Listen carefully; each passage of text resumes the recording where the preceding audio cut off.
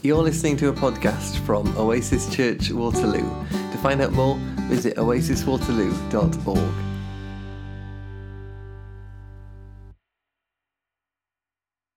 So we're talking this morning, this new series, Constructive Church. How many of you have come across this term, deconstruction, before?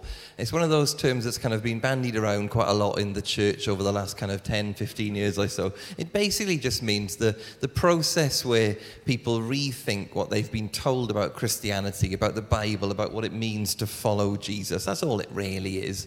There have been loads of authors over the last 10 or 15 years or so who have popularized this phrase. One is Rachel Held Evans. She wrote a book called Searching for Sunday, which basically is a bit of a personal journey through deconstruction. She was one of those who grew up in the church in the States and kind of got to adulthood and didn't really know what she thought about it anymore. So she wrote all this stuff in this book, Searching for Sunday. There are loads of other authors, Pete Enns, Brian Zand, Brian McLaren, people that we talk about and quote quite often here who have said a lot of this stuff around deconstruction. But nothing is really particularly new, is it? There was something about 20 or something years ago, this book, which you probably can't see because it's very nice and sunny outside, I think it's probably better that it's sunny and you can't see the PowerPoint than if it was raining outside and you could see the PowerPoint. I think I would take that if I was choosing. But that's just the cover of a book called The Post-Evangelical by a guy called Dave Tomlinson. And that's, it's like even the last century, I think, now. It feels like quite a long time ago. Anybody read this book? It was kind of like a bit like deconstruction before deconstruction was a thing, really. It was like, what do we do after evangelicalism? And in there, he quotes from a French philosopher, Paul Ricoeur, and he said that when interpreting a text like the Bible, there is a first innocence, which is just wide-eyed acceptance. You take it exactly how it is. And then there's a movement to what the philosopher calls critical distance, where you take a step back from the text and you ask some questions of it. You start to interrogate the Bible. What do I actually think about all of this? And then, Ricoeur says, there's a second innocence where you reconnect with the Bible, with that text. And I love this quote from Paul Ricoeur. It says, "Beyond the desert of criticism, we wish to be called again." We take that step away from something. But even as we've taken the step away, even as we have deconstructed our faith or whatever label you want to put on it, beyond the desert of criticism, we wish to be called again. We want to come back to something. And for me, that's where post-deconstruction comes in. Lots of people talk about being in a post-deconstruction phase. They've read the Rachel Held Evans book. They've done all of these things. They've deconstructed all of those old faiths, all of those old beliefs that they used to have. And now they're at a point where they think, well, what's next? And I think there's been an increasing number of books of writers over the last few years who are starting to explore this post-deconstruction, as they call it. But most of the things that I've read, at least, have been around me as an individual, my personal faith. How do I move on and start to construct something else after I have deconstructed? What I've not seen a lot about is what that looks like for a church congregation, for a community that still meets together on a Sunday morning.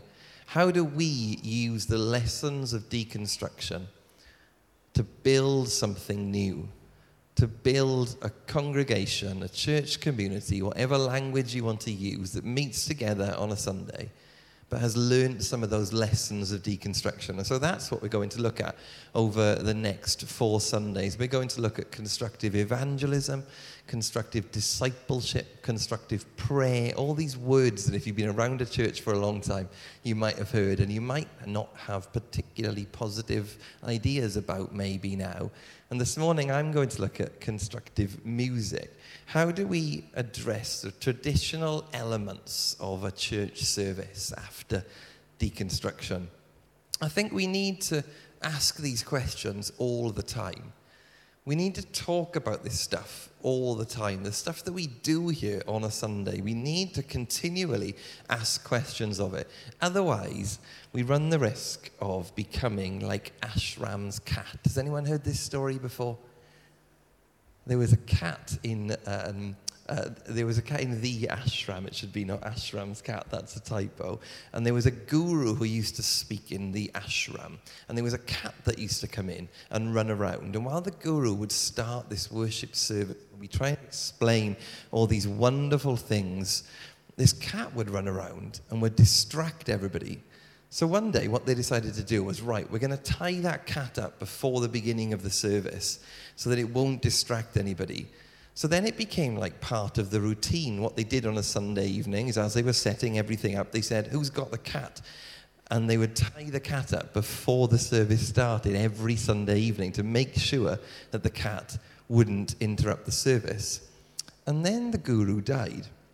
And another guru came out of this community to lead. And then that guru said, what we need to do, don't forget the cat.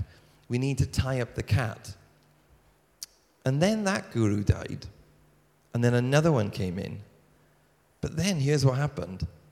The cat died. And what did they do? They bought another cat to tie up because they didn't know why the original guru had wanted a cat tied up in the corner all the way through. But that's what he had wanted. So I think we need to ask questions about these things so that we don't end up metaphorically with some cats tied up in the corner. So today I'm talking about constructive music, and I'm going to talk specifically about the role that we use music for on a regular Sunday here in church. So this is not about, the use of instrumental music where we get, Flick to play her cello in the background of a prayer or something. This is not about the use of recorded music or any of those other things that we might do as part of a church service here. This is specifically just around the use of music in the way that we would normally use it, singing some songs together as a community on a Sunday morning. While I was preparing for this, I dragged these books out of my bookshelf. The Art of Curating Worship by Mark Pearson and Curating Worship by Johnny Baker. If anybody is interested in that kind of wider use of creativity in a worship space, I'd really recommend both of these books. They are fantastic on that stuff. But yeah, I'm talking about the singing that we do, and I really should get on with it, because most of you will know that I am one of the people who leads the music here on a Sunday morning. And I was thinking yesterday, I realized that I've been doing that for more than 25 years now.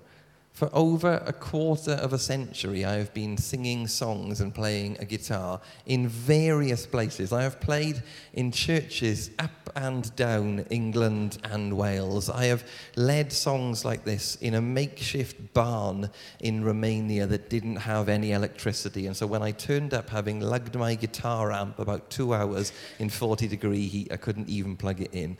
And I have led songs in the chapel in the Houses of Parliament. There's a picture which you can't see of that as well. And on a venue in Soul Survivor, the big festival, and loads of these types of things. And I've done it in prisons, and I've done it in loads of just really random places over the course of the last 25 years. And I tell you that not to impress you, because let's be honest, you'd be a bit weird if you found any of that impressive, wouldn't you? But I tell you that because it's just that every one of those songs that I've sung in every one of those venues adds yet another idea into a talk like this. One of the other things that lots of you will know about me is that I'm a big football fan. And about a year ago, I found myself in the London Welsh Centre near Euston on Gray's Inn Road, which is where I go for every big Wales match, so I haven't got to watch it with English people.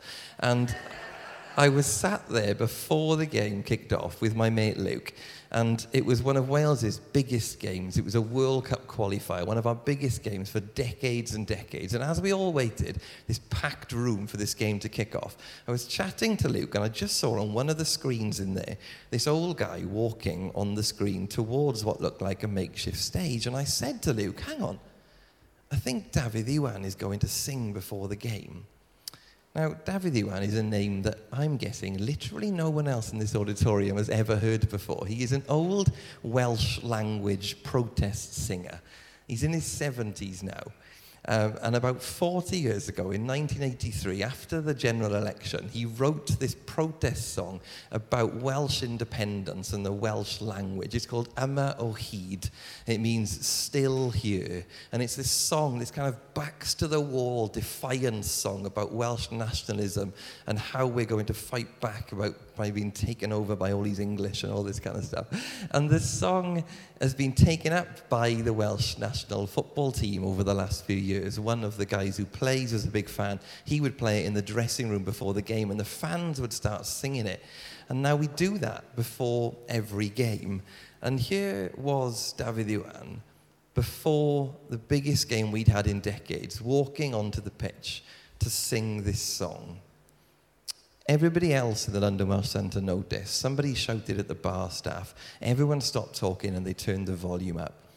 And he starts to sing this song that he has sung in pubs and clubs and Welsh language festivals in front of hardly anyone for 40 years. And now he's singing it in front of 30,000 people and millions of people watching on TV in our biggest game for decades. Gwaethaw pawb a phopeth rydyn ni yma o hyd, the chorus says. Despite everyone and everything, we are still here. And as he sings this song, he starts singing the first verse, and a few people in the crowd join in, and he gets to the first chorus, and most of the crowd is joining in. And we are in the London Welsh Centre, and we are belting it out at the tops of our voices, the 500 people tucked away in this room. And then as he gets to the second chorus, and the noise is deafening in this stadium, they have a close-up of David Iwan, and he's crying. There are tears streaming down his face. We were in London, hundreds of miles away. But in that moment, I felt the hairs on the back of my neck stand up. You know, that tingle down your spine that music can give you. This is the power of communal singing. And I bet that loads of you have similar stories, probably not related to football. Singing together is powerful, isn't it? It can create emotion. But that is a problem for us, I think, sometimes, on a Sunday morning. Because I could tell you other stories about singing together in churches where I've experienced similar emotions and I've put it down to the Holy Spirit. That's a tough one, isn't it? How much of what we experience in churches is a genuine connection with God? And how much of it is a neurological, emotional response? There are PhDs written about this. Neuroscience and the psychology of charismatic worship, one of them was called, that I read this week. That's not true. Sorry, I don't mean to say I read the PhD. I read the title of a PhD that was called Neuroscience and the Psychology of Charismatic Worship. I even read the abstract, which is like 100 words, but in the spirit of honesty, I didn't mean to say that. But I think that what can happen then in our enlightened post-deconstruction mindset is, to use a very complicated theological term, we throw the baby out with the bathwater. I think we have the tendency to go too far the other way. So we attribute any emotion that we feel just to being exactly that, the emotion of communal singing. And I wonder then if we don't leave any space for that nudge that might actually genuinely be the Holy Spirit speaking to us. So I think there's got to be a third way. I think we have to seek to try and find a level of spirituality in the songs that we sing, some form of connection with God through those songs. Otherwise, we might as well just sing anything. A few years ago, I went to the Sunday Assembly, which is the atheist church in central London. They'd got a lot of food donations in for the food bank, and they said to me, "Oh, do you want to come along? And you can just come at the end of the service and pick the food up and take it away with you if you want, because you won't want to come to the actual service because it's an atheist church." And I said, "No, I'd love to come to the whole service. Thanks very much. That'd be great." So I went along. And basically, I don't know if any of you are aware of this, but it meets somewhere in central London, can't remember where. And what they do is they basically run a church service without God. So it looks exactly like this. They sing some songs together. They have a guy who stands up and talks for 20 minutes, and, it's basically the same. And then they have a short section for reflection and what they call thankfulness, which is basically the prayer bit. And they have said that they modelled it on a church service because they thought that the sense of community that you get in a church service was brilliant. And when we were there, we did sing some songs together. We sang Walking on Sunshine. Now, it wasn't very good, to be honest, partly because they had brilliantly professional musicians, but they were clearly performers. They were used to singing to an audience, not leading a congregation in communal singing. So they just sang at us, and we had no idea whether they were going to repeat the verse or repeat the chorus or any of those things. And so it was very much like going to a gig and singing along with a band kind of performance. I mean also partly because it was Walking on Sunshine at the end of the day. But if we are going to shut off the possibility that God can speak to us through these moments where we sing together, then we might as well sing Walking on Sunshine here as well. There's got to be a third way. How do we create something which is authentic, which is seeking to be genuinely spiritual, but isn't just about creating an individual emotional response, a feeling inside us, but something instead that sits more genuinely with the rest of our theology, with the rest of what we do here, not just on a Sunday, but through the week as well? This is Bishop John Robinson. He was Bishop of Woolwich in the 1960s. And in 1963, 60 years ago, he wrote this book called Honest to God. And in the book, he talks about what he thinks is the purpose of worship, which, even though the language is a bit dated now, it's still some of the best writing I've ever read on this topic. The purpose of worship is not to retire from the secular into the department of the religious, let alone to escape from this world into the other world, but instead it's to open oneself to the meeting of the Christ in the common, to that which has the power to penetrate its superficiality and redeem it from its alienation. Like I said, the language is a bit complicated, I guess, now 60 years on, but the purpose of worship is not to get away from the secular into some magic sacred space. It's not to get away from this world to go into some other world, but to open ourselves to meet Christ in the common. I think this is important. I don't know about you, but I've certainly experienced those kind of churches where the point of singing on a Sunday is exactly to escape from this world. When life is difficult, I come to church and I sing these songs because it takes me away from there. And I come to get this emotional experience which keeps me going for a week until I can come back the next Sunday and get that experience again. That is the opposite, I think, of what John Robinson is saying. I love this bit about meeting Christ in the common, meeting Christ in the everyday. We don't need fancy instruments. We don't need big PA kits. We don't need any of that. It's about coming together in whatever setting we are together and meeting Christ in the common. Lots of you will know that I used to volunteer for my dad's charity. We used to go to Romania every summer. And I remember being about 15 or 16, and we stayed with a family that had a piano in their living room, and my older sister plays piano. So she sat down at this piano, and somebody said, "Come on, Rach, play us a song." And she played an old hymn, thinking that it would be something that we would know, and something that the Romanian churchgoers would know as well. And for the next half an hour or so, we crowded around this piano, a ton of people in one small living room, and we sang old hymns together, half of us singing them in English and the other half singing them in Romanian. It was a moment where I met Christ in the common. And all it needed was an out-of-tune piano and people who were separated by language were joined by a common purpose. It's also important to say that meeting Christ in the common isn't a critique on the quality of music in a worship service. I remember someone telling me that any level of professionalism in church means that it is a performance and not worship to God. This is partly why I asked Mike to read Psalm 33, because of verse 3, which says, "Sing to him a new song, play skillfully, and shout for joy." If Gareth was here, who plays the drums, he would tell you, as he has told me on numerous occasions, that he believes that his drumming is a gift from God. And when he drums, he uses that as his worship.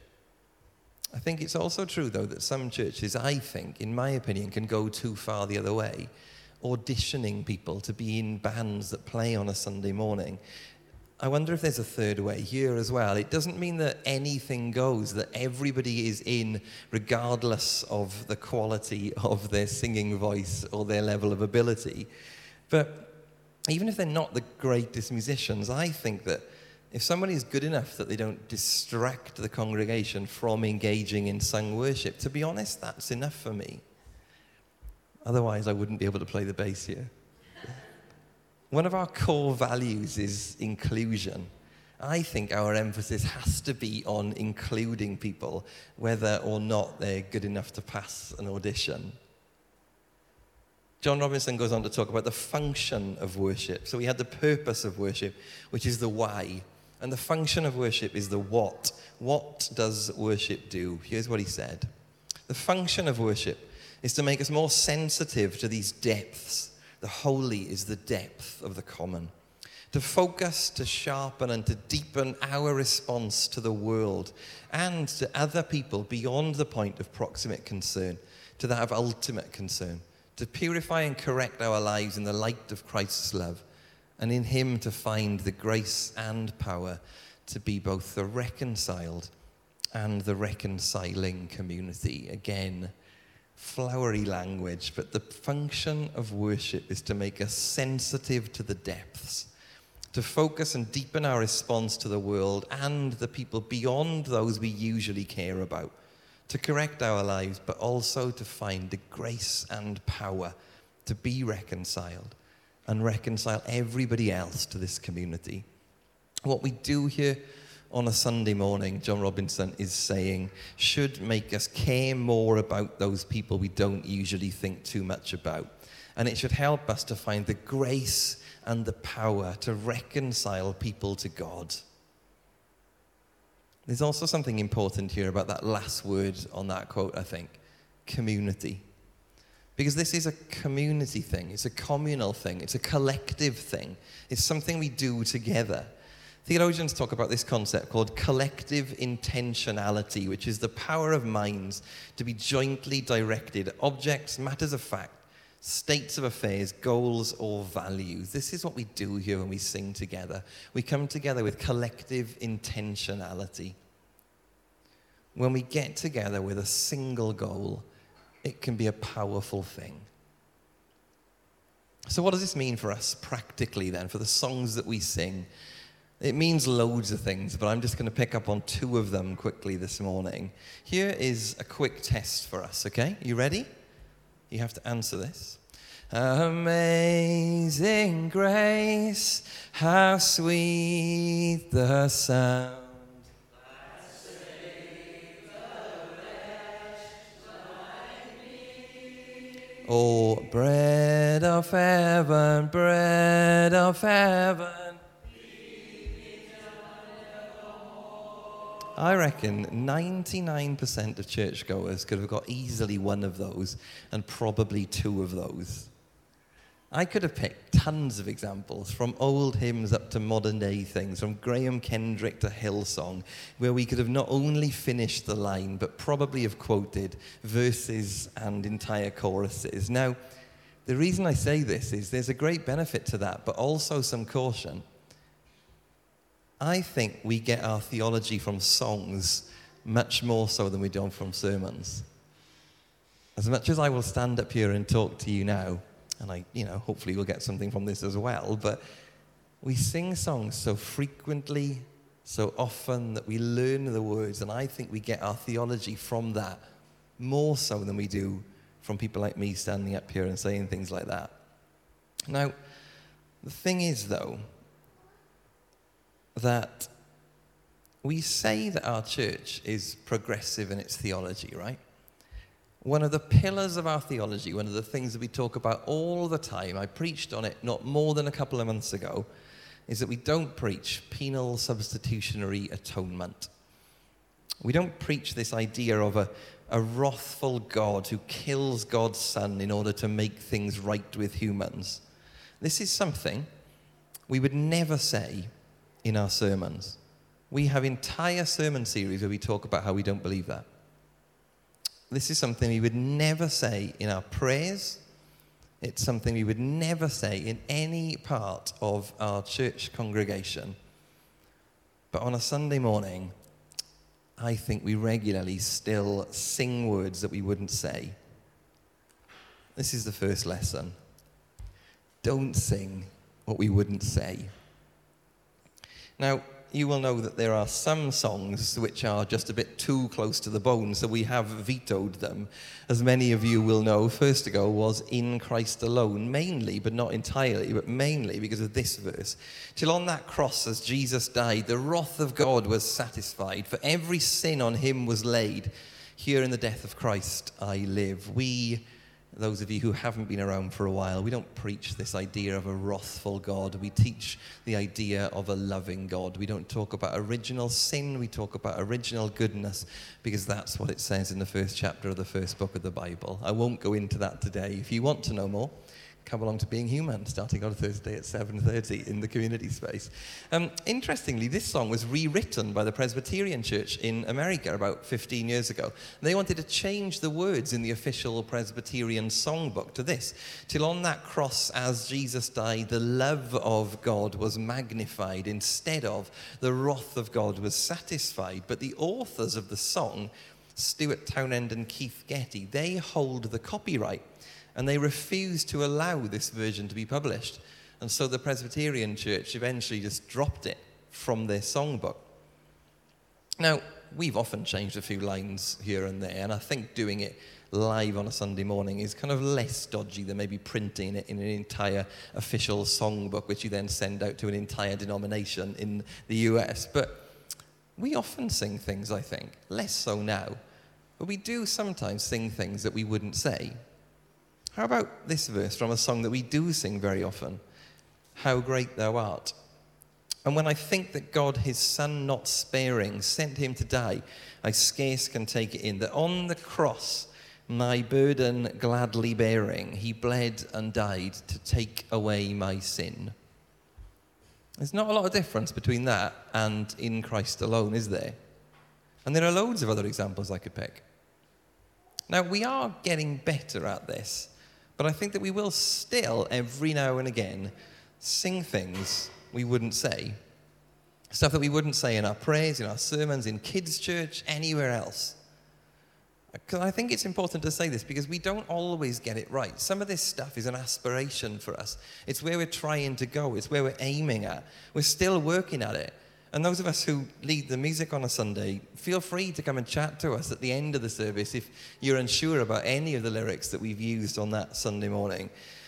And if you come across with a song with decent theology about the cross, or care for the environment, or justice, or non-gendered versions of God, or any of that, then definitely come and talk to us. So the first lesson is that, don't sing what you wouldn't say. And the second is this: look outwards. Back to John Robinson for one last time, and then I will end. We've had the purpose of worship, which was the why. We've had the function of worship, which is the what. And now we have the test of worship, which I like to call the what now. What do we do now?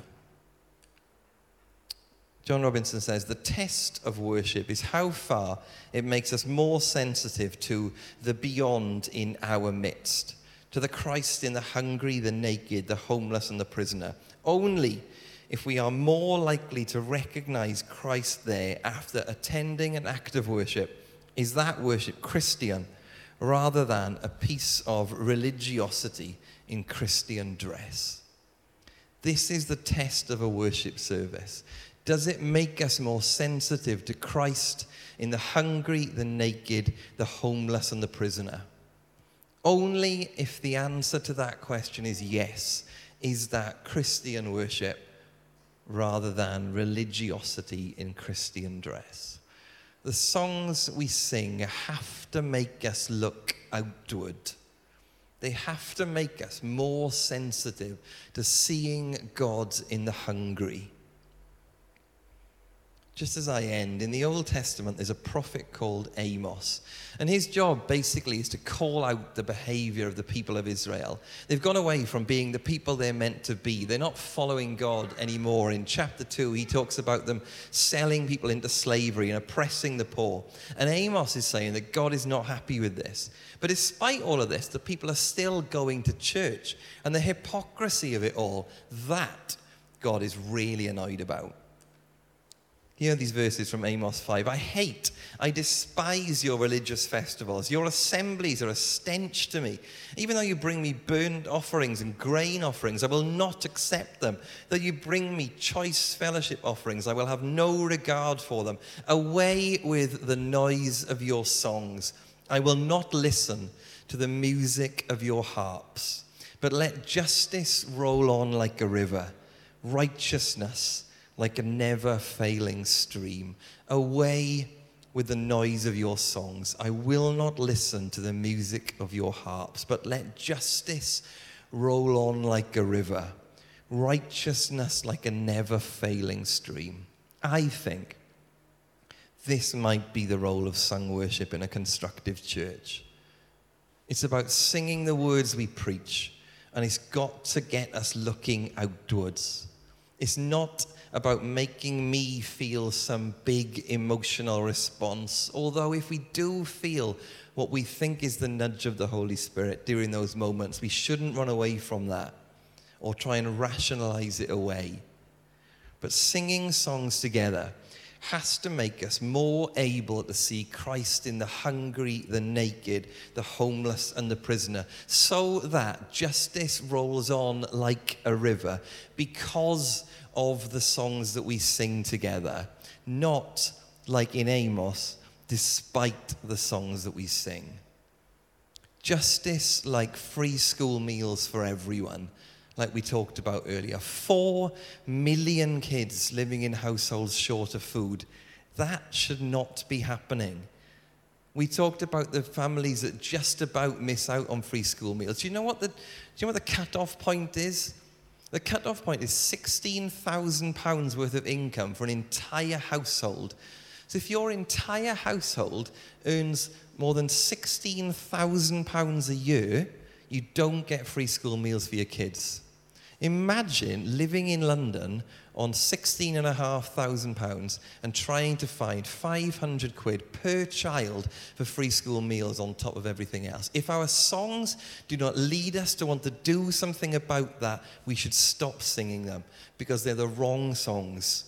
Justice like the community fridge that we talked about, where there are people going hungry and there are tons of food going to waste. If our songs do not lead us to want to volunteer, to do something about that, we should stop singing the songs because they're the wrong songs and there is no point in singing them. Justice like the fact that we talked about, the fact there's a 17.4 year life expectancy gap between some of the houses of the poorest people in our community and some of the houses of the richest people in our community. 17.4 years difference in life expectancy. If our songs do not lead us to want to do something about that, they're the wrong songs and we shouldn't be singing them. Let justice roll on like a river because of what we do here and because of what we sing, not despite it. I'm going to end by reading that quote again from Paul Ricoeur. Beyond the desert of criticism, we wish to be called again. If you are one of those people who's given up on singing songs because of past experiences, try again. If you find it traumatic because of past experiences, speak to someone that you trust about that. Speak to me about that. Allow yourself to be called again. Know that this time it might be different. Don't focus on that internal emotional high that you can get out of it, but look outward. Allow these songs to make you more sensitive to the beyond in our midst, to the Christ in the hungry, the naked, the homeless and the prisoner, and let justice roll like a river.